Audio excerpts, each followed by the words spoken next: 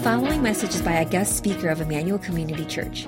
More information about the ministry of Emmanuel Community Church can be found online at www.emmanuelcommunity.org.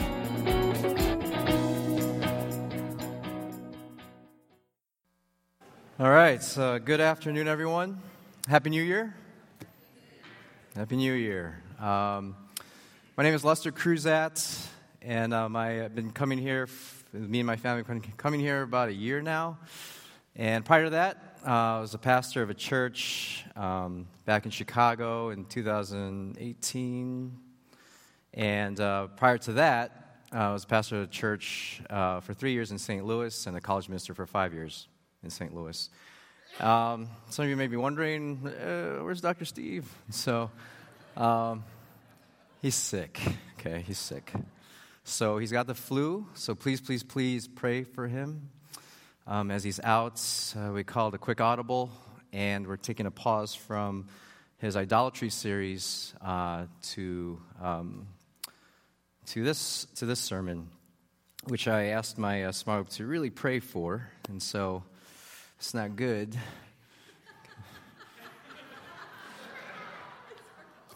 It's their fault, yeah. All right, anyway. So we'll be looking into just a very familiar passage, Jesus' interaction with the tax collector Zacchaeus. So please follow along as I read Luke 19, 1 to 10. Again, Luke 19, 1 to 10. He entered Jericho and was passing through, and behold, there was a man named Zacchaeus. He was a chief tax collector and was rich. And he was seeking to see who Jesus was, but on account of the crowd, he could not, because he was small in stature. So he ran on ahead and climbed up into a sycamore tree to see him, for he was about to pass that way. And when Jesus came to the place, he looked up and said to him, Zacchaeus, hurry and come down. Right? For I must stay at your house today. So he hurried and came down and received him joyfully. And when they saw it, they all grumbled. He has gone in to be the guest of a man who is a sinner? And Zacchaeus stood and said to the Lord, Behold, Lord, the half of my goods I give to the poor, and if I have defrauded anyone of anything, I restore it fourfold. And Jesus said to him, Today salvation has come to this house, since he also is a son of Abraham. For the Son of Man came to seek and to save the lost. Please pray with me.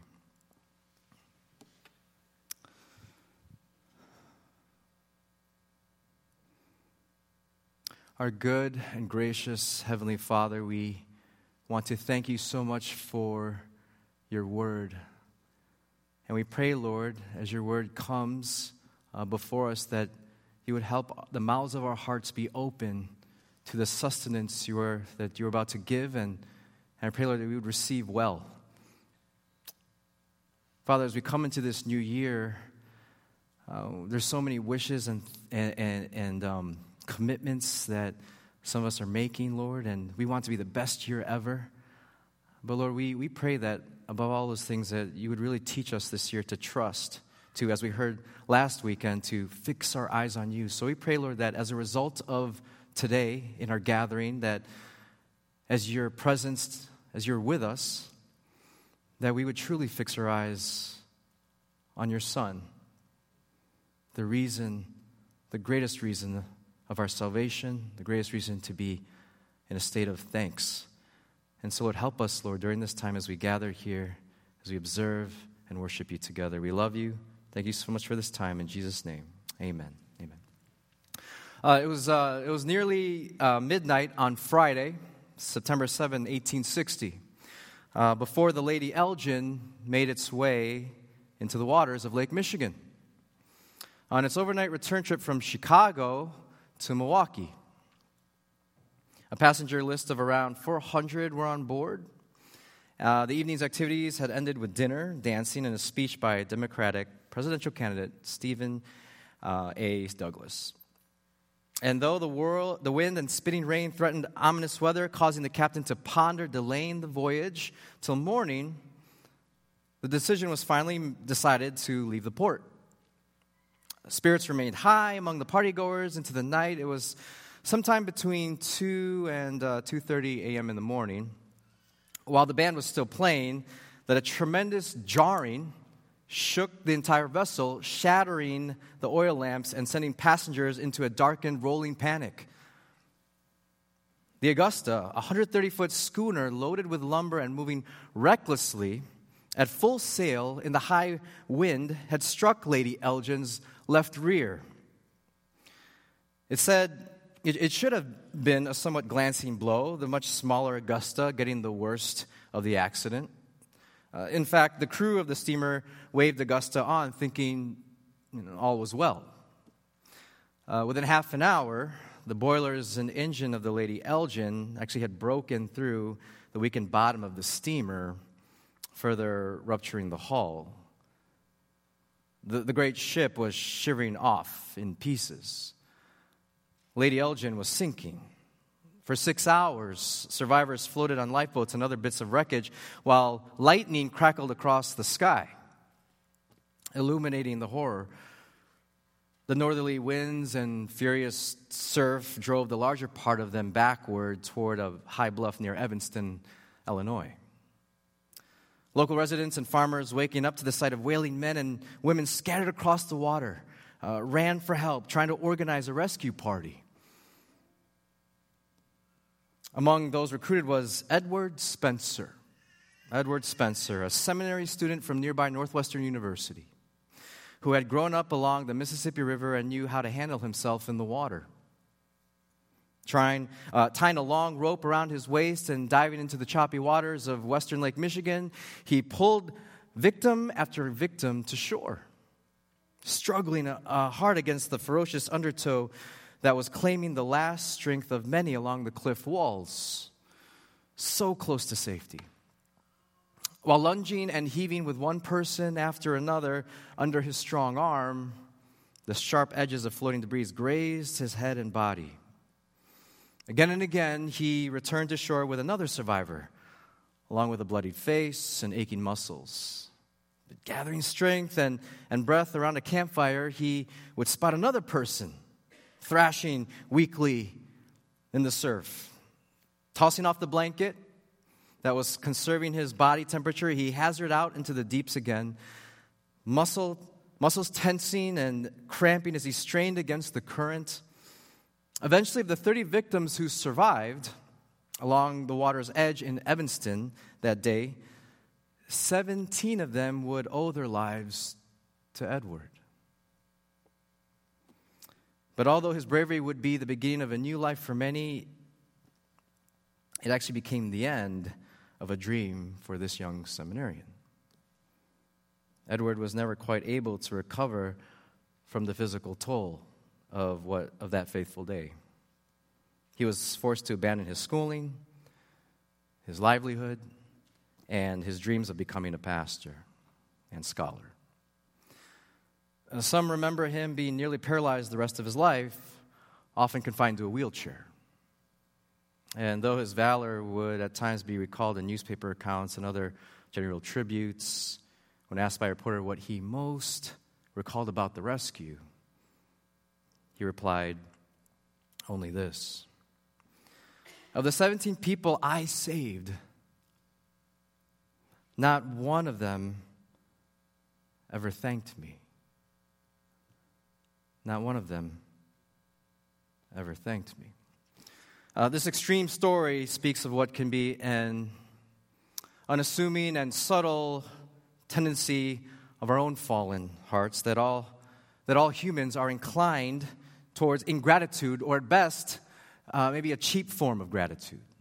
Okay?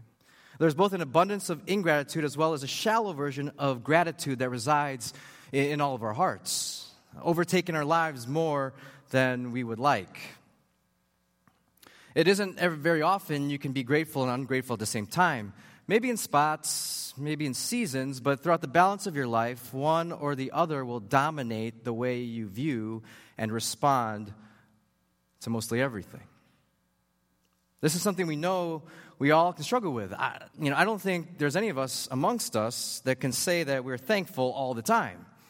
And if you were, and even if you were, would you categorize it as having consistent encounters with episodes of deep, deep, deep thanksgiving? Right? Is it possible to encounter on a consistent basis episodes of deep thanksgiving? Right? So when I say deep thanksgiving, when I think of the practice of deep thanksgiving, I'm not talking about a generalized attitude, a form of thanks where it's just a mere feeling or just about, if things are going your way. For instance, oh man, I'm so thankful that the police officer just gave me a warning instead of a speeding ticket. Oh, so thankful, right? So thankful. The MRI shows it's not a rotator cuff injury. It's actually just an inflamed joint. I don't need surgery. I'm so thankful, right? Yo, so thankful. Check out how close this parking spot is. Oh, rockstar parking. Woo. Right? And then, yes, waited so long for this. Finally in my hands, Popeye's spicy chicken sandwich. Right? So thankful, right? This is the kind of me first thankfulness where Thanksgiving only kicks in when things are going well. Right? And when positive blessings are flowing in one direction, you. Right? It's like an automatic reflex, a knee-jerk reaction. It's kind of like saying, excuse me, after someone accidentally bumps into you. Right? Or you too, after someone says, have a nice day. Or if you haven't seen someone in a while, you've been away for vacation for a while, and someone goes, how was it? And you go, good. Good. It was good. Right? Me first thankfulness. That's not what I'm referring to. Okay? I'm not talking about the generic garden variety gratitude of whose scope is generally confined to terms and conditions. Obligations and duty, which are usually centered on what suits us or makes us happy, right? Which starts and stops with us and is merely a fleeting thought. Okay? This type of gratitude is cheap. It's shallow. What would make our gratitude more than just duty, right? To be a duty to be fulfilled, or an empty, appropriate manner in order to appease a debt. Right? How can we pursue a constant stream of genuine, true, and deep thankfulness? How do you get there? Right? How do we get to a place where gratitude is not just what we know or feel, but what we live? As we move into 2020, how can we live out from our own hearts a lifestyle of thankfulness? How can we experience not only a generally focused on me and my circumstances gratefulness, but deep gratefulness that leads to transformation of our hearts as well as the hearts of others, leading to a transformed world? Am I sounding a little too optimistic? I don't know. Let's see, right? We'll be looking into Jesus' encounter with the infamous tax collector Zacchaeus and see what did it for him. What did it for good old Zach? By looking at two realities of life in this account. We're just going to be looking at two things. We'll look at an economy of cheap gratitude, and we'll look at an economy of deep gratitude. So first, an economy of cheap gratitude. All right, so here we go. Zacchaeus was a wee little man, and a wee little man was he. Right? I don't know. Well, I've got to read it. And he climbed up in a sycamore tree for the Lord he wanted to see. Okay, you guys, if you've taught Sunday school, grew up in the church, I'm sure you've at least heard that song, right? But if this song emphasizes anything, and when I first heard it, it really emphasized his weeness, you know, his wee stature. He's a wee little man, right? A rather short fellow. But in actuality, this tax collector was not very wee, right, in terms of status. Okay, he verses 1 to 2. He entered Jericho and was passing through, and behold, there was a man named Zacchaeus. He was a chief tax collector and was rich, right? These events occur during a time that Jesus approaches when he's approaching the end of his lengthy journey to Jerusalem. Is there that we are introduced to a man named Zacchaeus being a tax collector. You know what that meant? That meant that you were a collaborator, a partner with the Roman authorities, and you were hated by your own people. Okay? You see, when Romans conquered lands, they would auction these lands off to local inhabitants. And it was the occupation of the tax collector that would be the agents of this patronage system. It was a lucrative job. The Roman government would ensure peace and prosperity as it flowed down by the emperor. And through the tax collectors, the money flowed up to the conquered provinces to pay for the empire's army and enrich the upper-class citizens of the imperial city. Tax collectors guaranteed that the empire worked and enriched those at the top of the food chain. From this system, you can actually buy your way, moving up the status ladder by taking up this occupation. You become a necessity to Rome, but despised by your fellow Jews. How so? Well, the money that was to be brought to Rome, the tax collector was allowed to take a share of what was gathered and thus make a profit, his share. Usually an unfair share amount. He was, in a sense, stuck between two groups of people, okay? Two groups of people. One side, there were ones beneath him that were paying ridiculous amounts of tribute to the Roman Empire. And then the other side was those above him, right? Those above him who were worried you were taking more than your fair share of what was being collected. So this tax collector was despised on one side and distrusted on the other. Zach climbed this ladder. He wasn't just any tax collector. He was the chief tax collector. Zach was not a wee little man after all. He was a big man. He was an important man. Right? He had status. He was the chief tax collector of Jericho. He didn't collect taxes. He had minions doing that for him. Okay. This was the world, the economy that Zach lived in. He lived in the Roman world that made gratitude to be this political structure of benefactors, benefits, and beneficiaries. A politic that plays a game of you scratch my back, I scratch yours. Right? A reciprocal arrangement of corrupted gratitude, where those on the top are enriched and control the benefits that is to be given to everyone else. Where the powerful turn their citizens into servants and slaves that demanded their gratitude and loyalty in return for goods and protection. For the Romans, gratitude was simply a game of quid pro quo. You do for me as I do for you. Okay? It is here that lays a spirit of indebtedness and obligation, a patronage, a privilege and power. And it is these environments, these economies of life, where the purity of gratitude is actually muddied. We operate in this economy all the time in our daily lives, right? Listen, can genuine gratitude be found when your 10-year-old self is told by your mother to write thank you cards for the gifts you received for your birthday because, you know what, it's the right thing to do? Okay. Or does a growing child really feel gratefulness when told, now, what do you say to Nikki's mom that gave you that ice cream? Right? Say thank you. Right? Can gratitude be found in a marriage where each spouse feels like they are owed something due to their self-perceived work in the marriage, right? Well, I do the dishes, right? So you should at least be taking out the garbage, okay? You got the house you've always wanted, so I get the car. I get the car I've always wanted. So come on, give and take, right? We saw your parents 3 times last year, so we at least have to go see my parents 3 times next year, right? You do for me as I do for you. And the thank you is what you feel that you're owed when you fulfill your obligation. You see that? It is here that gratitude is cheapened. It becomes an obligation. The thank you actually becomes the currency that is to be given to someone that you feel indebted to. Or the thank you becomes something that is to be owed to the benefactor. We all live in a world where it's easy to be entrapped in our own mini Roman empires, right? Economies, stifling true thankfulness from being experienced and expressed.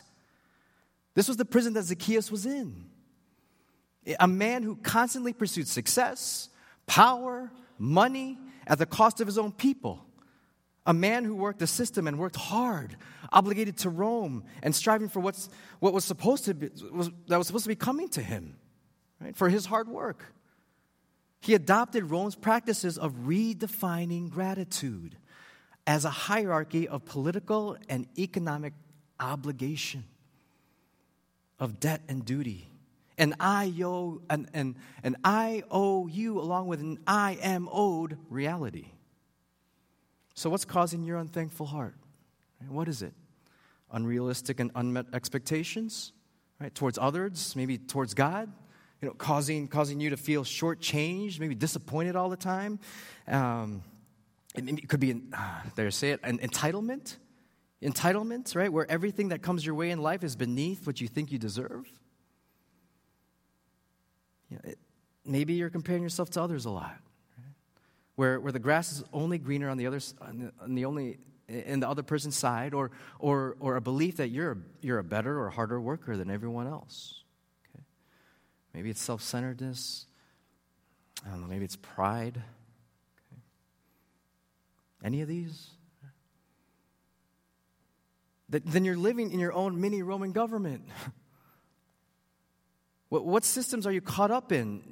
Economies that are getting lost, that you're getting lost in, polluting true gratitude from arising within you. Right? When was the last time you were deeply thankful? Can you think of it? When was the last time you were deeply thankful? If it's been a while, your heart may have been living in an economy environment that tends to produce a cheap and shallow movement of thanksgiving or ingratitude within you. So what? In what reality then? In what reality can we be truly thankful, experience gratitude to the fullest and often? Is that even possible? Right? So where can we find an economy of deep and meaningful gratitude? So we'll look at it, right? An economy of deep gratitude. An economy of deep gratitude. Now, from a Roman system of misappropriated and corrupted practice of gratitude, we find Jesus ushering in an alternative version of thanksgiving upon his encounter with Zacchaeus. So here, Luke 19, verse 5. And when Jesus came to the place, he looked up and said to him, Zacchaeus, hurry and come down, for I must stay at your house. Jesus sees Zacchaeus, takes notice of him, and commands him to come down. But here's the weird thing. Jesus invites himself to Zacchaeus' house to eat and chill, right? Can you imagine that? Like someone you just met, inviting themselves to your house. Maybe after service, someone just comes up to you and, hey man, I'm coming over. Like, what? Coming over? We're going to eat. I'm going to sleep, I'm going to crash on your couch. You're just like, what? The creeper, right? What in the world is Jesus doing here, right? Almighty, sovereign, awkward Jesus. Right? Listen, Jesus was a good Jew, but he was part of a lower class. And those who were of lower status wouldn't even think of inviting themselves to their superior's home for a meal. Because the whole structure of the present-day society in Roman rule was based upon individuals doing favors for those above them to gain to gain security. So what should have happened was this. This is what should have happened, actually. Zacchaeus should have invited Jesus to his home. That's what should have happened. Once Jesus accepted Zacchaeus' hospitality, then Jesus would owe Zach gratitude, right? He would owe him an obligation to pay back the favor that was extended to Jesus, right? But Jesus undermined the whole gratitude business, okay? He's flipping the whole Roman economy of gratefulness around by inviting himself to Zach's house, the offering of his presence to the one who didn't deserve it. This made Zach, who was of higher status, not a benefactor, not the giver, right? But he actually became the beneficiary, the one who receives. The one who receives, and he receives a gift. James 1:17, every good gift and every perfect gift is from above, coming down from the Father of lights, in whom is no variation or shadow due to change. Zach was a receiver of a gift, and an amazing gift. What Jesus was offering was not just to chill or to hang out. No. Back during those times, to have dinner meant so much more. It meant so much more. It was an offering of friendship, intimacy, a gesture of establishing a brotherhood or sisterhood. Jesus was actually extending an invitation to Zach, saying, I want to be family. I want to be your family. Out of the entire mumbling and disapproving crowd, Jesus singles out Zach anyway.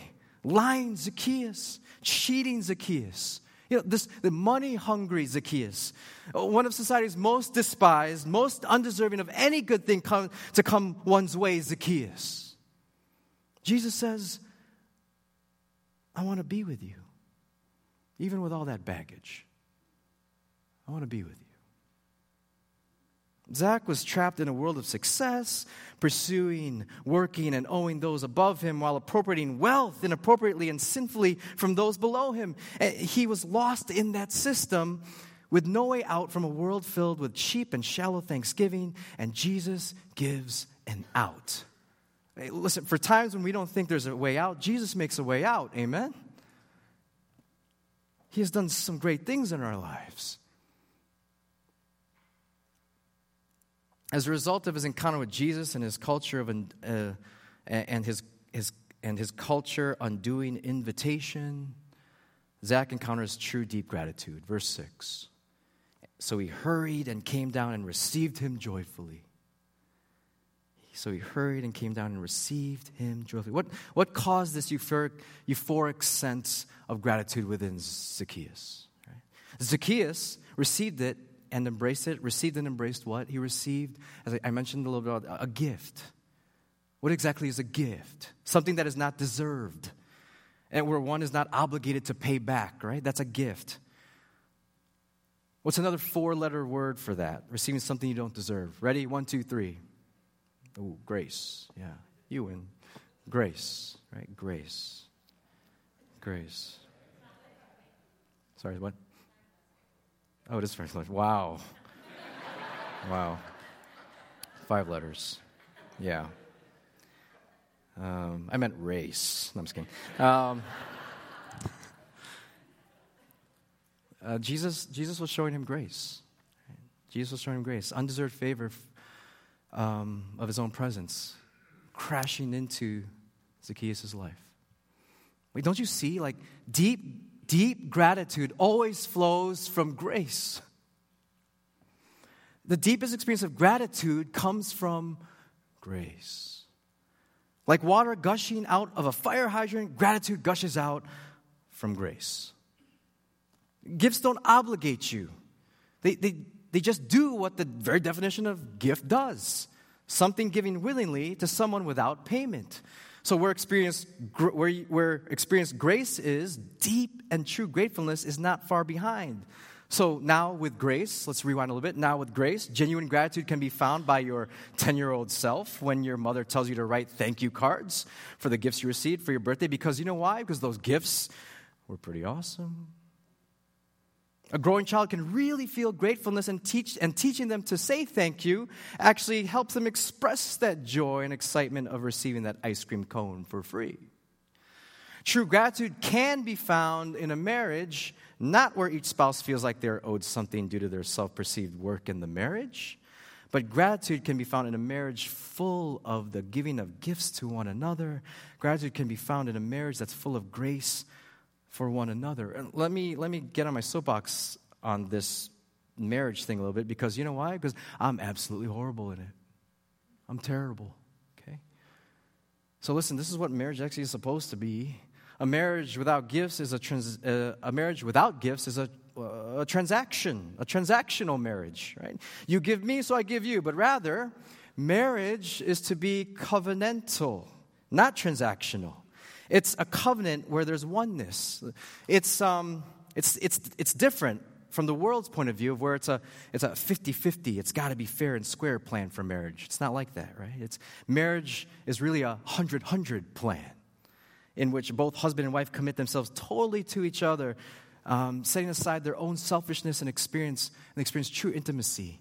In the 100-100 plan, there is no talk about meeting each other halfway. No way.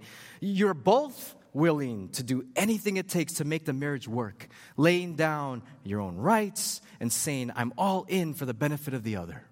Right? Your responsibility as a husband and a wife is to do the best for the other. And this has nothing to do with how our partner reciprocates, or your partner reciprocates, or what we may feel they owe us. And that's marriage. That's marriage. So please, don't tell my wife I just preached that. She's here. Right there. I'm sorry.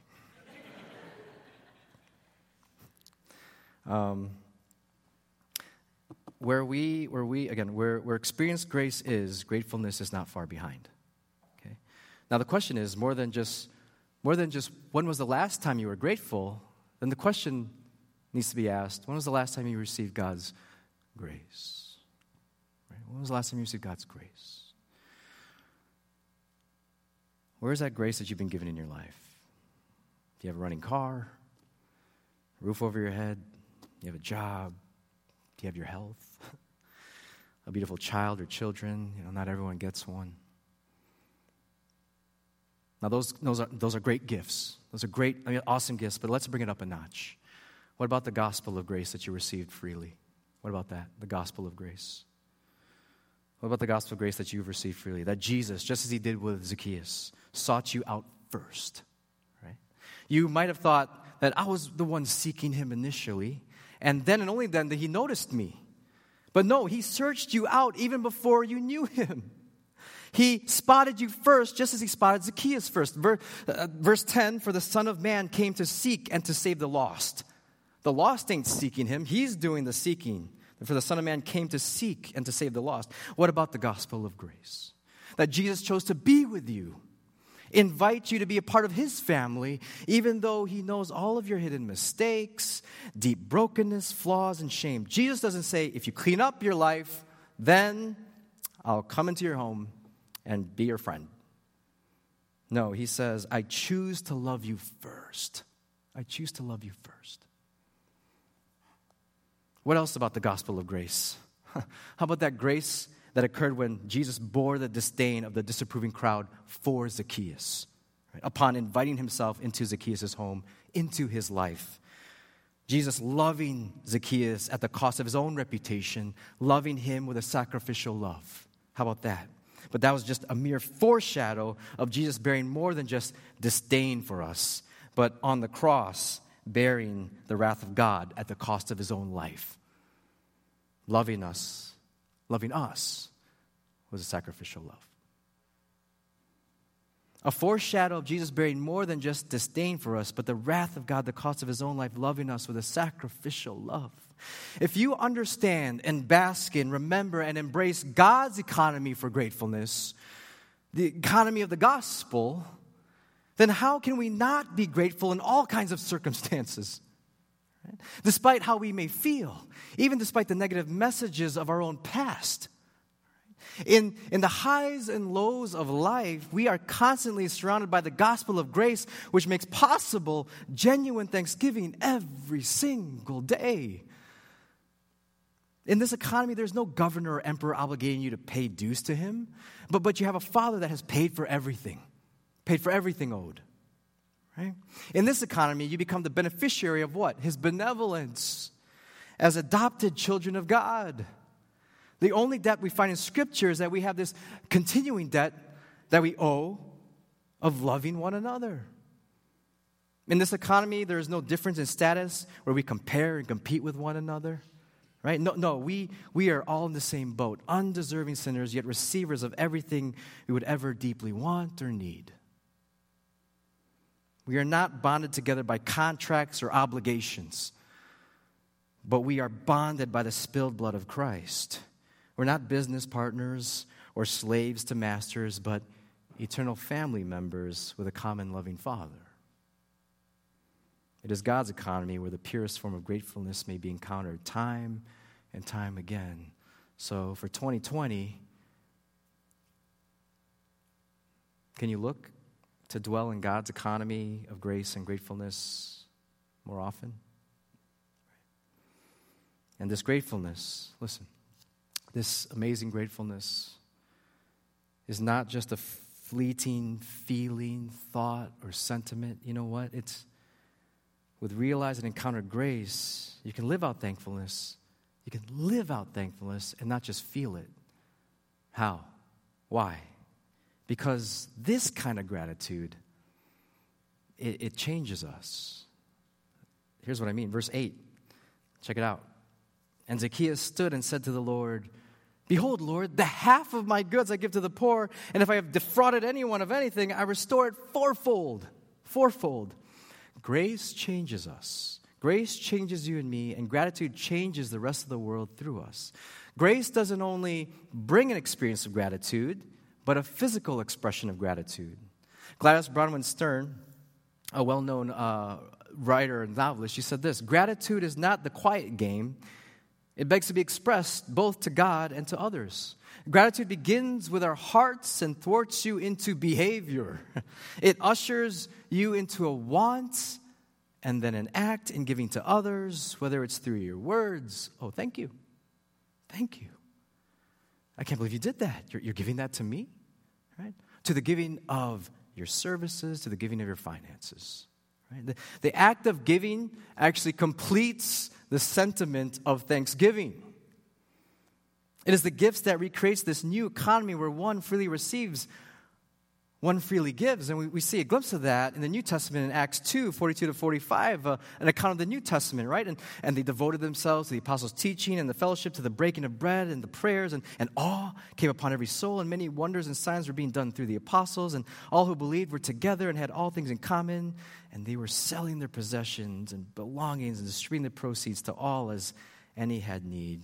Grace begets gratitude. Gratitude or begets or brings out joyful giving, right? What does joyful giving look like? Man, it's sacrificial. It's sacrificial. Again, let's look at verse 8. And Zacchaeus stood and said to the Lord, "Behold, Lord, the half of my goods I give to the poor, and if I have defrauded anyone of anything, I restore it fourfold." Listen, Jewish Old Testament law says that you're to tithe, right? 10%. You give a tenth of your belongings as an offering to the Lord.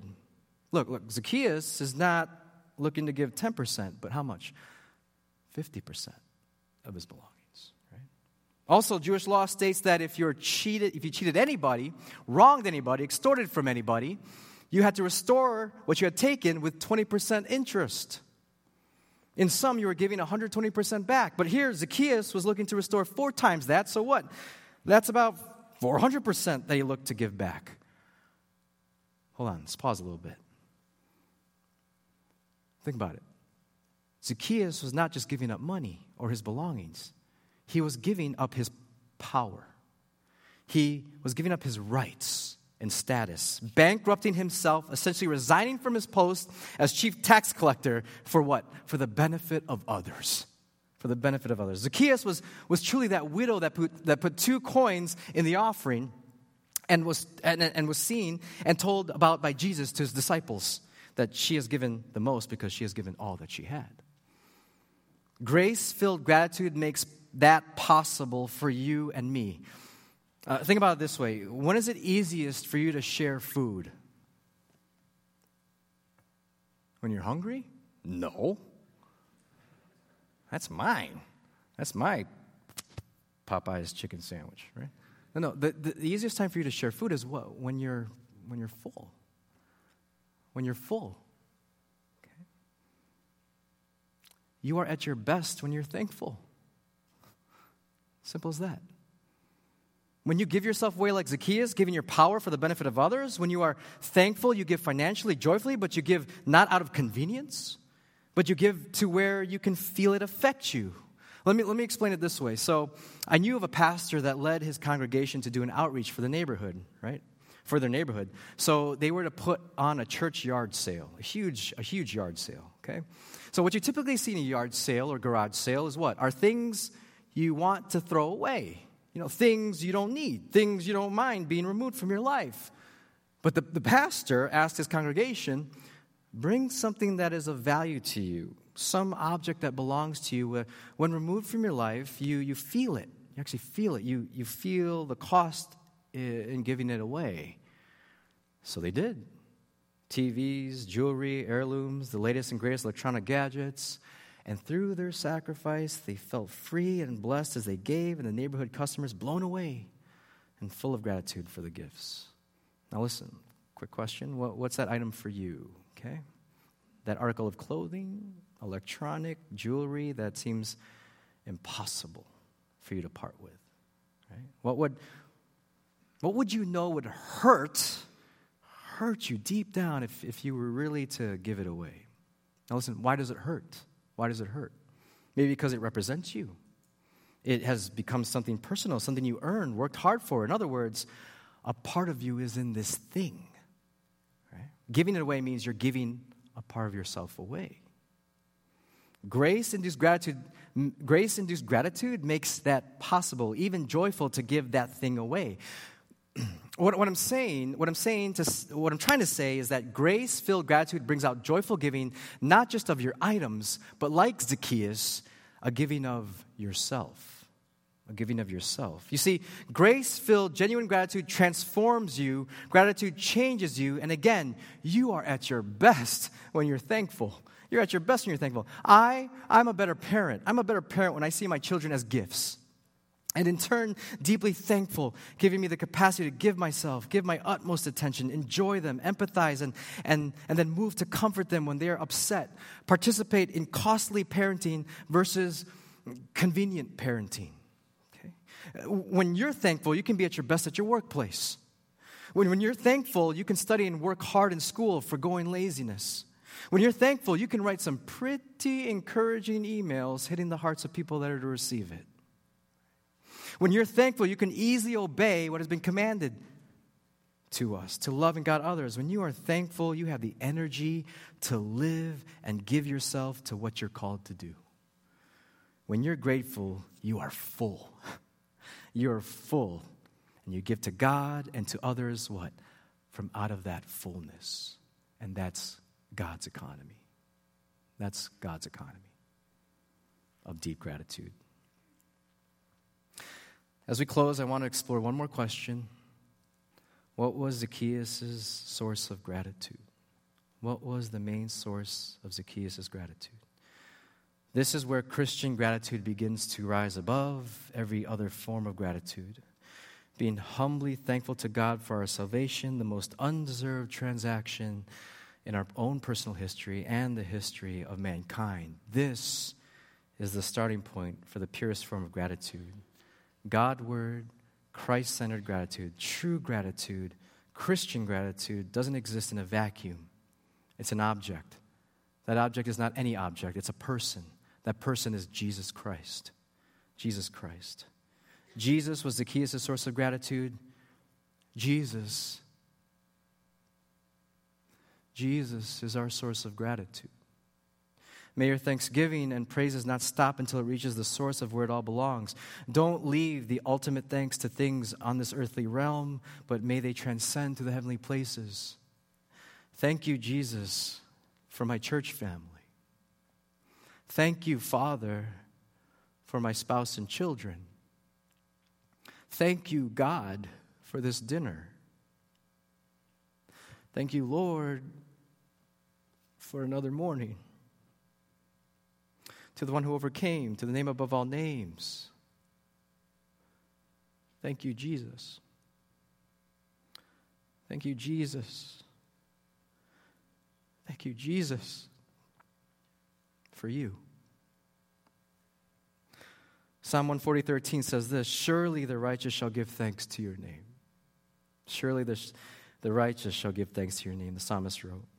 Why? Because first, for Colossians 1:13-14, He has delivered us from the domain of darkness and transferred us to the kingdom of His beloved Son, in whom we have redemption, the forgiveness of sins. Oswald Chambers said this, the thing that awakens the deepest well of gratitude in a human being is that God has forgiven sin. He has delivered us from a cheap economy of gratitude, of debt, obligation, duty, self-promotion, and self-centeredness. He has saved us from ourselves and into an economy of deep gratitude, an economy called the kingdom of God, where Christ-centered gratitude, sourced from His grace, leads to life-changing, joyful, and sacrificial giving for the world to see our precious Jesus, who always works to seek and save the lost. Let's pray.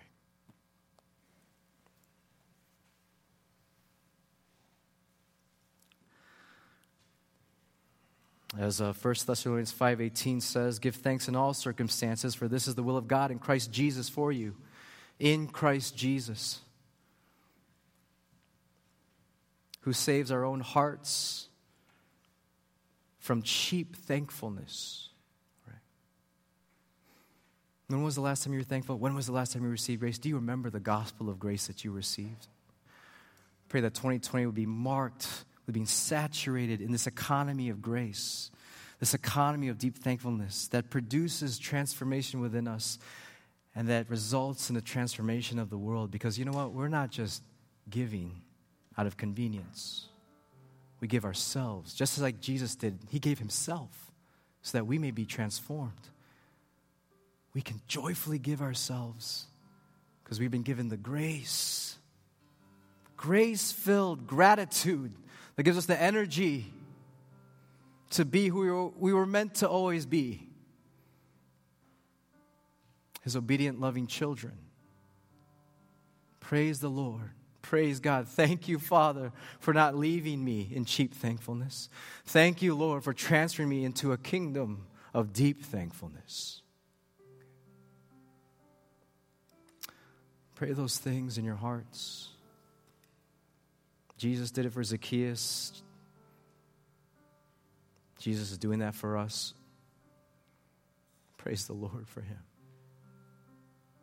Thank you, God. Take a moment and pray, and I'll close this time in prayer and we'll sing praises.